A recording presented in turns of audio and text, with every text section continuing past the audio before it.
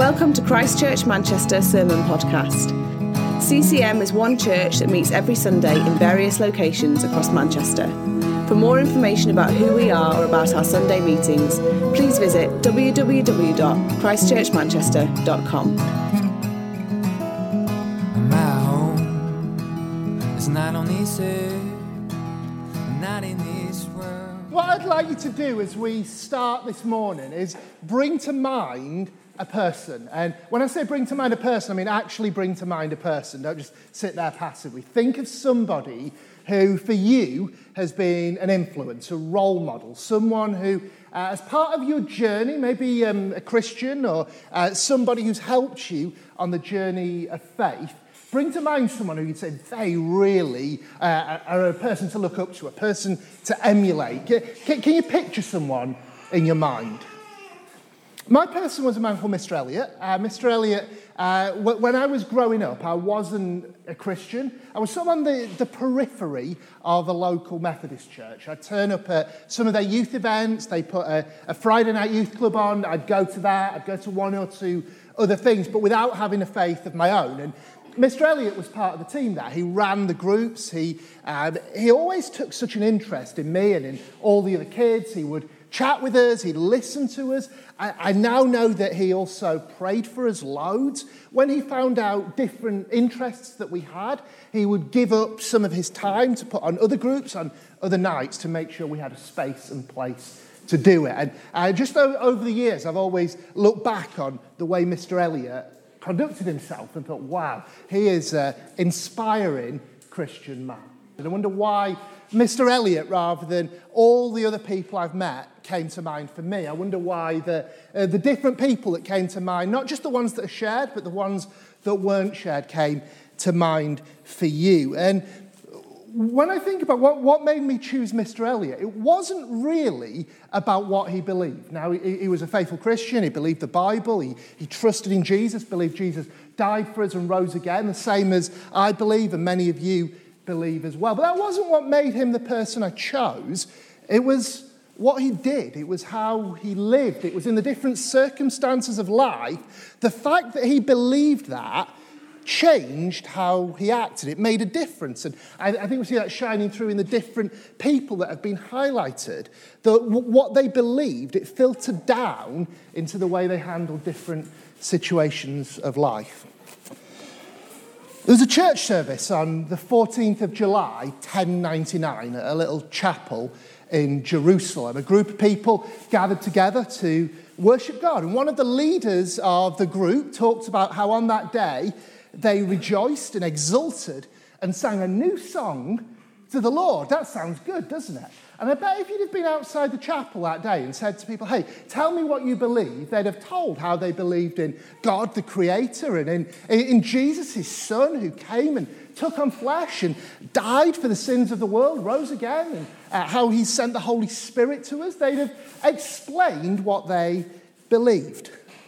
The next day, those people who'd been involved in that church service in Jerusalem went into a mosque called the Al-Aqsa Mosque. And while they were there, they whipped themselves up into a frenzy and they slaughtered men, women, and children. This was a siege of Jerusalem in the First Crusade. They threw some of the victims over high walls, 3 stories, to their deaths. They butchered people with swords and daggers and fire and arrow and spears. And it's reported that the blood that they shed that day filled the great promenade between the mosque and the dome. There are eyewitness accounts of what happened on that day. Much more recently, we hear stories, don't we, of different Christian leaders, different famous, well-known people. I think of a famous apologist. Now, apologists are people who can explain the Christian faith to people often outside the church. And I think of someone who was great at doing this, who understood really well what the Bible said and was able to explain, well, why does the Bible say those things? What is behind it? Why does it all make sense? And he was a person who millions of people have downloaded content of him doing that. But then in recent years, it's come out that behind the scenes, his whole life was mired in scandal, and there were patterns of him actively abusing many, many people. Let me give you a much less extreme example than those two. I think of a friend of mine who, part of the story that he'd tell as he tells the story of his life, he'd tell of years and years and years where he would go to church every Sunday. He was part of a Church of England church, and part of what they did is they recited the creed. So he'd be saying out loud every Sunday, I believe in God the Father. He'd recite all these words about his belief, and he'd mean it. He wouldn't be thinking, I'm saying it, but I don't believe. He'd be saying it and thinking, yeah, I do believe this. But he'd talk about how that didn't make any difference at all to how he was at work. So he'd go to work and he'd act exactly the same as all his colleagues, the same ambition, the same kind of hostile workplace culture to different groups. He just participated in all of it. He said it didn't really make any difference to the way he approached his family. It didn't make any difference to the way he approached anything at all in his life. I find it interesting. I find it fascinating. It's a thing to ponder, isn't it? How there can be such a difference. How we can have the people that we started with, the different examples that people in this room have shared, of people who inspire us and who we look at and we're like, wow, there's something incredible about the way these people and their faith seem to transform their lives. And then you've got these other people who it didn't really seem to make any difference at all. They'd say the words, they'd articulate what they believed, and yet the way they lived in the whole range from committing total atrocities to did the same as everybody else in society. It seemed like these words they'd say they believed didn't make any difference. It's interesting. The questions I want us to ask this morning is, what's the difference between this group over here and this group over here, and which are we? They're the questions I want us to ponder. Jesus, in Matthew chapter 23, talking to some of the religious leaders of his day, he said, "Woe to you, scribes and Pharisees, hypocrites! For you are like whitewashed tombs, which on the outside look beautiful, but inside they're full of the bones of the dead and of all kinds of filth. So you also on the outside look righteous to others, but inside you're full of hypocrisy and lawlessness." What Jesus is telling us there is that it's possible for us to have a faith in God that looks really good on the outside, but inside is rotten. It's like what we believe somehow hasn't penetrated the surface. There's a hard shell around us, and we might be able to say the words, but it hasn't sunk in. That's possible. But it's also possible to have a different kind of faith.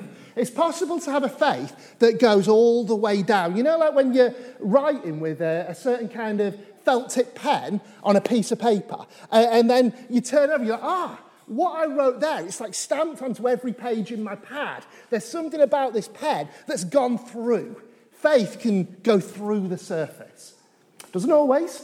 Sometimes it does. This is the question of the book of James. And this term, we're looking at the book of James. He wants to get into this question. What does faith look like that goes all the way down, that sinks down deep into our lives? And in today's passage, he's going to get right to the heart of what he's trying to say in his letter. So we're in James 2. If you have a Bible with you, please do turn there. And we're reading the second part of the chapter. So James 2, from verse 14 through to the end of the chapter.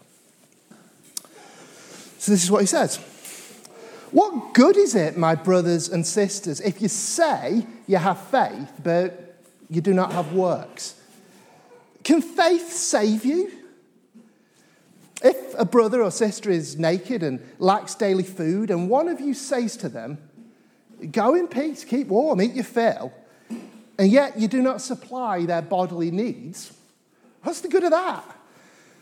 So faith by itself, if it has no works, is dead. But someone will say, 'You have faith, I have works. Well, show me your faith apart from your works, because I, by my works, will show you my faith.' You believe God is one, you do well, but even the demons believe and shudder. Do you want to be shown, you senseless person, that faith apart from works is barren? Or wasn't our ancestor Abraham justified by works when he offered his son Isaac on the altar?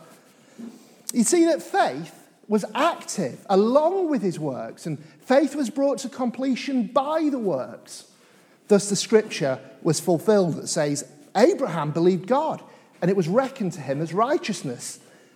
And he was called the friend of God. You see, a person is justified by works and not by faith alone. Likewise, wasn't Rahab the prostitute also justified by works when she welcomed the messengers and sent them out by another road? For just as the body without the spirit is dead, so faith without works is also dead. What's going on here then? What's he saying? Because I bet you've heard it said in church, and I bet you've read it in other parts of the Bible, that you're saved by faith alone. That's something that we love to say, isn't it? We say it all the time. It's not what you do. You don't earn it. It's a gift from God that you receive as you put your faith in him. And it does say that in the Bible. So a great example is Ephesians chapter 2, which says, for by grace you've been saved through faith. It's not your own doing. It's the gift of God, not the result of works, so that no one may boast. And sometimes people read that in Ephesians, and they read those verses we've just read in James, and they go, how does that work? Well, the two sit together really nicely. They're answering slightly different questions, and they're saying things that complement one another to give us the full picture. In Ephesians, the question is, how do we go from not having a relationship with God to having a relationship with God? Is it that we've got to do a bunch of stuff, take all the brownie points and earn it? And he's saying, no, it's not like that at all. It's a gift. God gives it freely. All you have to do is trust him, and you can have a relationship with him. That's totally true. Now, what James is saying is, all right, let's have a look at what that faith looks like. What does it mean to have faith? How does it look in your life if you have faith? Let me try and illustrate what I mean. Okay, I'm married to Emma, and in my heart, I trust Emma. So, how do I express that? What does it look like for me to say, I trust my wife? Well, is it about what I say? Is it me saying out loud, I trust you? Well, that may well be part of it. It might well be verbally telling her of the trust I have, telling her that I know you're trustworthy, I know your character. It may be that when it comes up with other people that I talk about how I trust her. But if it's only words, if it's just me saying that I trust her, and that's all there is to it, then you'd see through it pretty quickly, wouldn't you? If I was saying, oh yeah, I really trust my wife, and then you noticed me the moment she left the room, going and grabbing her phone and rifling through the messages and checking up on what she's been up to, you'd think, hang on, do you really trust her? Like, it doesn't make sense just to say it unless the fact of what you're saying actually changes how you act. If you trusted, you'd live in a way that showed that trust. Well, James is saying something similar. In verse 18, he says, show me your faith apart from your works. Now, that's impossible. How could you show your faith other than by what you do, other than by living in a way that shows that you trust God's ways? He says, I, by my works, will show you my faith. By what I do, by how I live, I'll show you what it is to trust God. It's a simple point he's making, but this is the point we've got to get this morning. If our faith is real, it will show in what we do. If our faith is real, it will show in what we do. Now, do I care if I say I want things to be better, but don't do anything? No. If I care, what I'm going to do, I'm going to invite you home, I'm going to cook you a nice meal, maybe take you to the supermarket, pay for a shop. I'm going to do something about the situation. It's the same with faith in Jesus, right? If you say, oh yeah, I believe the way of Jesus is best, but you don't do anything with it, it's just hollow words, right? You're like that whitewashed tomb. The outside might seem right, the inside doesn't work, yeah? By the way, let me just say, if you recognize yourself in this character. If you say, you know what, I am struggling at the moment. I'm struggling to get shoes on my feet or my family's feet. I'm struggling to get food on the table. As a church, we want to live out this verse. And a whole bunch of people here at church have generously given into a hardship fund that we've set up. We'll be giving more into it later this year as well. And Nikki is on the team that manages that. So we want to help. If you know that that's your situation, speak to Nikki and she'll help you with the process of accessing some of that. Now, Abraham here is often called the father of faith because he is. There's a moment that God made a promise to Abraham. Abraham was very old. His wife was very old. They didn't have kids. And yet God promised that you will have descendants like the sand on the seashore and the stars in the sky. And that through your offspring, all the nations of the earth will be blessed. Now, many people on hearing this would scoff and laugh and say, that's ridiculous. You know we can't have kids at our age. That's not what Abraham did. Abraham believed God, took God at his word, and it says that was counted as righteousness. That's a bit like that Ephesians verse I read earlier. Believe in God and being counted righteous. But that's not the end of your story, Abraham, because that faith, it wasn't just saying, oh yeah, I believe God, but when the rubber hit the road, that belief changed what you did. Because there came a moment years later now, your son's been born, you've got Isaac there with you, but God's asked you to offer Isaac as a sacrifice. Now, you know God's promised that through Isaac, the whole world will be blessed. There'll be a whole line coming from him. And because you take God at his word, you say, all right, I'm going to go along with this, God, because I know that you're going to fulfill this promise somehow. It says in Hebrews, you even consider the fact that, well, God can bring people back from the dead. So you weren't trying to do things your way. You were willing to trust God with what he asked because you believed God on what he'd promised. Your faith made a difference to how you lived. Obviously a bit tongue-in-cheek, but you're playing one of the demons here. What do you believe? Well, what do you believe about God? You know that God exists. You know that God's the creator. He's supreme. He's all-powerful. You know he's Father, Son, and Holy Spirit. You know he sent his son Jesus who took on our flesh. You know he lived a perfect life and never did anything wrong. You know that he died on the cross for the sins of the world. You know he rose again. You know all of this stuff. No, you don't like it. You're not a fan of this. You don't love this truth. But you know it. You actually believe much the same stuff as many of us believe, if it's just listing what things we acknowledge to be true. Have you ever thought about that? Did you know that the devil probably has better doctrine than all of us in terms of understanding what's true? Now, I'm a doctrine guy. I love understanding and learning truth about God. I head up our School of Theology, which starts next week, by the way. Get yourself signed up for that. But the idea of learning truth and growing in knowledge, it's not just about stuffing our head full of information. I mean, the demons know all the information. It's like kneading that truth into our life, like you knead yeast into a dough. It's letting it percolate through everything in our life. So it transforms the way we relate to the people around us, and it changes the way we suffer, and it changes the way we approach big decisions, and we pray, and all the things we want to do. It has to make a difference. Otherwise, it's no better than the faith of the demons.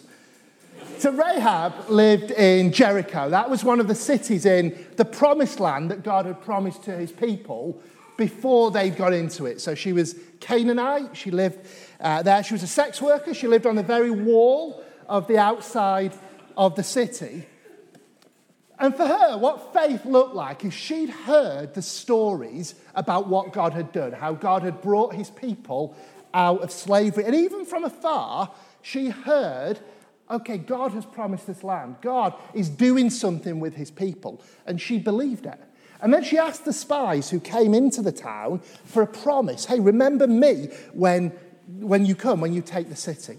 She had faith. And in fact, the sign of her faith was, look, when we come into the city, you put a scarlet ribbon down the side of your doorpost. And that will be the sign that when we take the city, we'll leave you alone. That's actually the same sign, isn't it? The scarlet ribbon is like the scarlet blood that was on the doorposts of all the people when it was the Passover. It's evoking that same thing. I'm going to be spared because of the faith that I'm showing. Yet the faith that she had, it led to works. It led her to do something. As these people came into the city, she sheltered them in her house. That was a risky thing to do. And her rationale for it, the reason she gives, is, I know the Lord has given you the land. Now, I think it's great that James chooses Rahab as an example after just choosing Abraham as an example, because he's picked someone who is as unlike Abraham as you can be. He was the father of the Jewish nation. She was Gentile. He was male. She was female. He was a powerful patriarch. She was powerless and at the bottom of society. But by choosing both examples, he's saying what I'm telling you about faith lived out applies to everyone. Whatever background you're from, whatever part of society you're from, this is for you. You can put your trust in God and it will change the way you live. What these 4 examples that James gives us show is that faith is much more than just intellectual, in your head, agreement with an idea. Anyone can agree with an idea, sign up to a list of propositions on a form, and remain unchanged. That's what it is to be a whitewashed tomb. On the outside, you say, yeah, I agree with that, but it hasn't got to your heart. Real faith sinks in. It transforms us from the core. It goes all the way down. One of the biggest moments for me in my Christian life was about 9 months after I first said I want to be a Christian. I was on my way to a summer camp. A friend had invited me, and they were doing some baptisms at this camp. And my friend was getting baptised. He said, Tom, why don't you get baptised as well? And I agreed. I said, yeah, okay, I'll get baptised at this camp. And I was on the bus on the way to it. It was a coach journey. And I remember I was reading my Bible, and it just leapt off the page was the page number. It was like 70-something. And I'd started reading the Bible 9 months earlier, and I'd got through about 70 pages. Now, I'm a reader. I love reading. I got through a whole load of books, as big as the Bible, in that 9 months. And yet somehow with the Bible, I'd not read loads of it. I just felt a bit convicted by that. I just felt God give me a bit of a nudge, and then my thoughts started to wander into other areas of my life. I was like, you know what, I've not really built much of a prayer life in that 9 months. And the way I'm living with those around me hasn't changed much. My lust life, my going out getting drunk, like that part of me, the way my temper, all these different aspects. Not a lot has changed in these 9 months since I said I'm becoming a Christian. And I just felt that God challenged me and asked me, like, Tom, you're going to get baptized. Do you want to do this for real or not? That was the question I felt God asking me. And my heart was like, yes, I do. It was a real significant breakthrough moment for me in terms of the faith starting to filter down into how I lived. I've seen way too much of the shallow, fake version of Christianity. I think most people are pretty sick of that. It troubles me. It seems like a thing that people do that almost like inoculates us against the real thing. But constantly, gently, beautifully, Jesus is calling us back to the real deal, to live out the faith truly.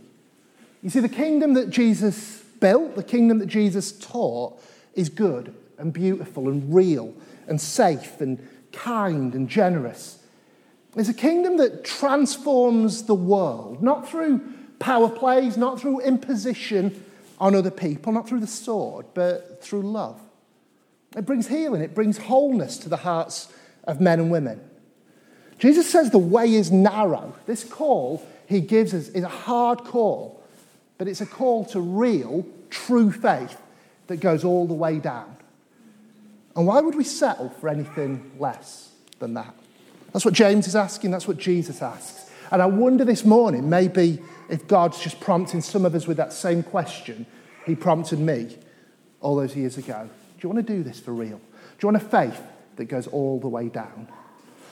And perhaps you hear this and you bring to mind all the times you've stumbled, all the times you've failed, all the times that you've lived in a way that doesn't reflect the faith.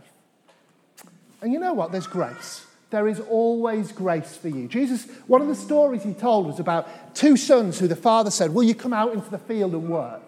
And one of them was like, yes, I'm going to do it. And then he just stayed at home. And the other one was like, I'm not sure. No, I'm going to leave it. But later in the day, he came out anyway to the father and joined in the work. And the father was delighted with him. Maybe you think about all the times that the way you've lived hasn't reflected the true faith. Maybe it was more like the group over here than the group over here. There is grace for you. And if today God is prompting you to say, hey, I'm going to go for this. I'm going to let this faith come all the way down. It's not too late. This might be the moment for you.